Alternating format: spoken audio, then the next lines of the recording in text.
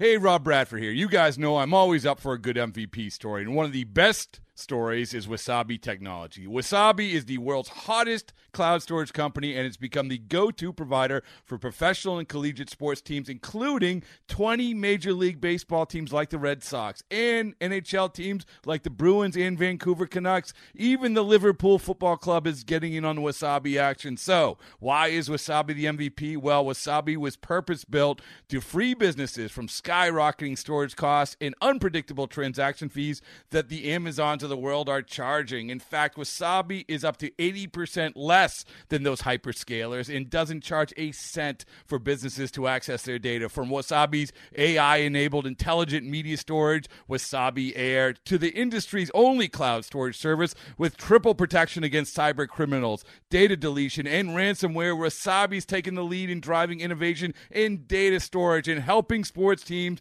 to unleash the power of their data. Wasabi, another Boston-based championship team.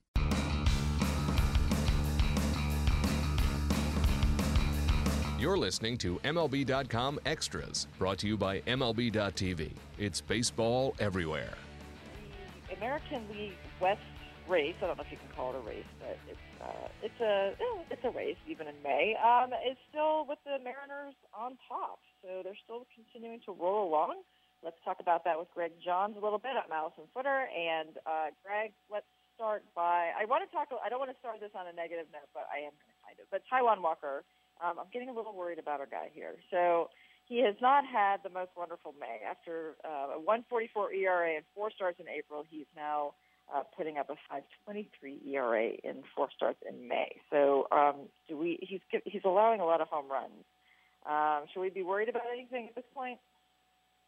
I don't think so, Allison. And maybe I'm just got the eyes closed. But I think Taijuan. I mean, he had one start, the 2-inning outing when he his neck was sore. He gave up a couple bombs in that. He shouldn't have probably been out there. They thought the neck would loosen up, and it just didn't. And then they got him out of there in a hurry. But he gave up a couple home runs, and it came back his next game, pitched very well, extremely well for 5 innings, and then got into little control problems and gave up a grand slam. And suddenly, a really good start turned into a no decision. And then, he came into Baltimore and gave up a couple homers. Baltimore's a tough place to pitch, and the Orioles lead the American League in home runs. It's not an easy place. So, I think Taijuan, I think the huge thing we have to remember, and everyone should remember, is that he's 23 years old. And, as good as he can be, he's still working his way through things and learning, when to throw his off-speed stuff. He said after the start in Baltimore, he probably relied a little too much on the off-speed and should have gone with the heater a little more. And it's an adjustment game for any pitcher, and he's kind of learning his way through that. And you can't just come out and throw fastballs; they'll jump on it. You can't just come out and throw, off-speed stuff. Everybody knows that, but when you're in a game and you're kind of adjusting back and forth, it's not always easy. And he's a really talented kid. I think he's going to be very good down the road. And I think right now he's just sort of, learning the game as every pitcher does. And don't forget, he's 23 years old. He's got a whole lot of baseball ahead of him. Yeah, and that's the other really big advantage to being on a good team is that they can give him time and a longer leash. And like you said, I mean, he's young. He's obviously hugely talented. This is not going to continue most likely. But the fact that they're still winning a lot of games has to help. Yeah, it's funny, Austin. I was looking at something today, and here the Mariners are in first place. It's getting toward the end of May, and Felix and Iwakuma are between the two of them 4-7, and the team on the games that they've started is 7-9, and the other 3 starters, Miley, Walker, and Carnes, are 10-6, and the team is 16-8 on the days they start. That's pretty good. If your 2 big guns are kind of middling along, and your bottom 3 are really carrying you, that's a pretty good sign, actually.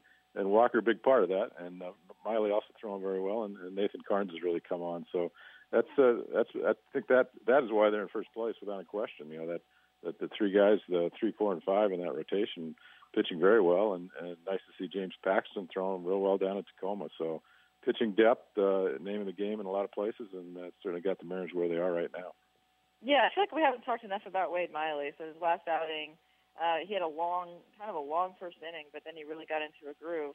And we really haven't discussed much about him except that he's just part of what looks to be a very solid rotation. But that's a good guy to have in the middle of that rotation.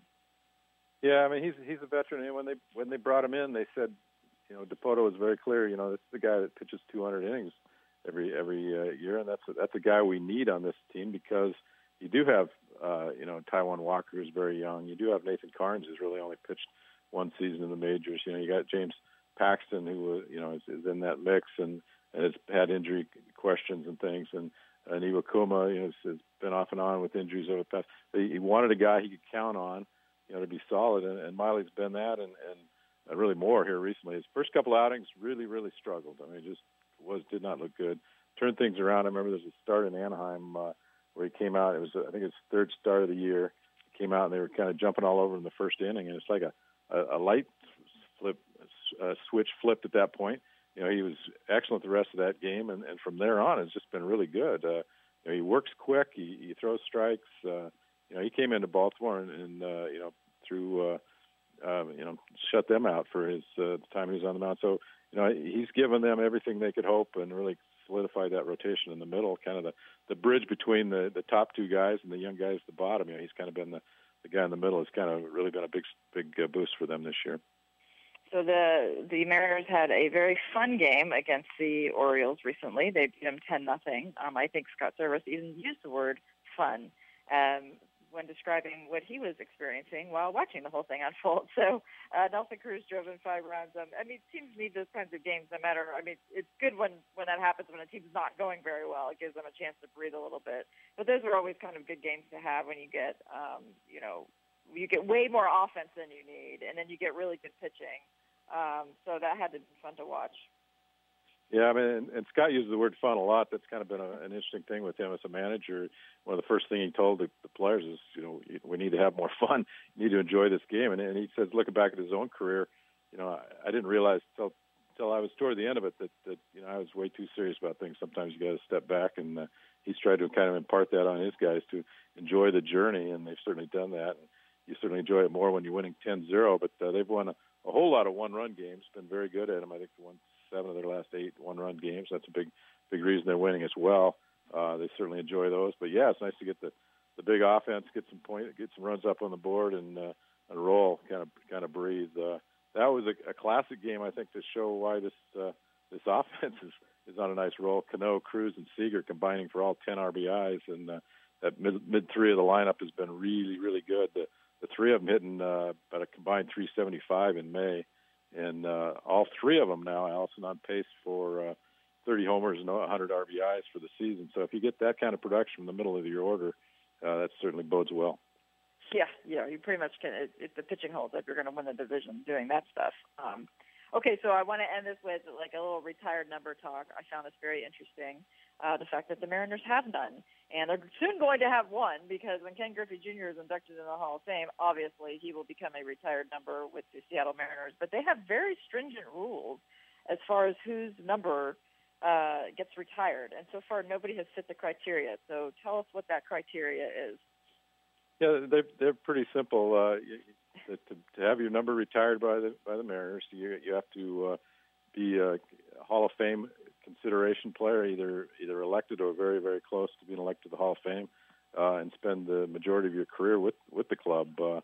That's a tough goal. Their view, Allison, is say we have the Mariners Hall of Fame, and they're happy to put guys in that, and they have a fair number of players, and as well as the broadcaster Dave Niehaus in their Mariners Hall of Fame. But to put your number up there on the wall, they have been way from the start of the franchise have set that kind of criteria. They haven't had a Hall of Famer yet, and they do have one coming up here in Ken Griffey Jr. And I find it pretty fitting that he's going to be the first player to have his number retired. They're going to do that in the ceremony about 2 weeks after the Hall of Fame induction in Cooperstown. Kenny will be in Seattle for what should be a great weekend of baseball and kind of celebration with Ken in the house, and put that number up there and be pretty cool. Okay, so then do they have to go into the Hall of Fame as a Mariner in order to have their number retired? Because obviously Randy Johnson fits that criteria, but he's in the Hall of Fame as a Diamondback. Yeah, I mean that it's that's a decision the club will make. I mean, they have people that weigh those things. It's not set in stone. You've got to go in and wearing a Mariner hat in Cooperstown. It's basically if you are a Hall of Fame player or in consideration. They also won't consider a person until they're up 5 years out of the game, so where they would be a Hall of Fame consideration. So, it's kind of that. It's just a kind of a general standard they've set. They want, a player to have his number retired needs to be a Hall of Fame type player, and have spent a good portion of their career with Seattle. Randy's an interesting case. I mean, that's one I think they'll have to ponder. The more interesting thing there, another interesting angle of that, Randy wore number 51. Ichiro Suzuki wore number 51. Ichiro will probably be going into the Hall of Fame here 5 years after he retires. So they've kind of got an interesting situation with the number 51. It's going to take smarter minds than mine to decide how they want to play that one out. I guess they wouldn't want to retire Randy Johnson's number before they retire Ken Griffey's number anyway. I mean, that would be a little silly given that Randy did not. I found it. I don't know. I kind of thought that Randy Johnson maybe should have gone the Greg Maddux way and not picked a logo to have because he had accomplished so much with the Mariners. I know we're kind of getting off topic here, but it kind if he did pick one, that he had a feeling about that. But I would think that that's probably why the Mariners was going off at this point. If he was going to pick one, it was going to be the Diamondbacks. But certainly, I thought the same as you. He was a huge factor in Seattle baseball, part of those really good teams, and pitched in Seattle for a long time, and had some huge accomplishments in Seattle. So certainly, they could have made a case to have him, be a no hat guy into the Hall, and he is one of the Mariner Hall of Famers, part of that group, along with Edgar and Jay Buhner and Dan Wilson and Jamie Moyer and Lou Piniella and I don't know if I'm missing anybody there, Dave Niehaus and that group, big part of Mariner baseball, and Randy is part of that. So whether they retire his number or not, I don't know, but I do know they're going to retire Ken Griffey Jr.'s, and I do think it's right that he's the first one, and with how they play it after that, I think will be some interesting discussions. Yeah, absolutely. I think that makes sense, but that'll be fun to watch that whole junior thing going on this summer. What a great guy. Okay. Thank you so much, Greg. Appreciate it. Talk to you next week. You bet. Good talking to you, Allison. MLB.TV Premium, the #1 live streaming sports service, is celebrating 13 years. Watch every out-of-market regular season game live or on demand in true HD. Real-time highlights, live look-ins, pitch tracking widget, and more. MLB.TV Premium includes a free At-Bat 15 subscription. Watch live baseball on over 400 mobile and connected devices. Watch at home, in the office, or on the go every night on every device. Blackout and other restrictions apply. Visit MLB.TV for details. Okay, picture this. It's Friday afternoon when a thought hits you. I can waste another weekend doing the same old whatever, or I can conquer it. I can hop into my all-new Hyundai Santa Fe and hit the road. Any road. The steeper, the better. Because my all-new Santa Fe is available with H-Track all-wheel drive, so I can hit the trail without a worry in the world.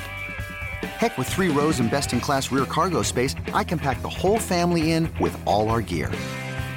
We've got available dual wireless charging for our phones, so we'll never lose touch with civilization, and we won't lose touch with the primordial power of Mother Earth. So which is it? Waste the weekend or do something a little more epic? And conquer it in the all-new Hyundai Santa Fe. Visit HyundaiUSA.com or call 562-314-4603 for more details. Hyundai, there's joy in every journey.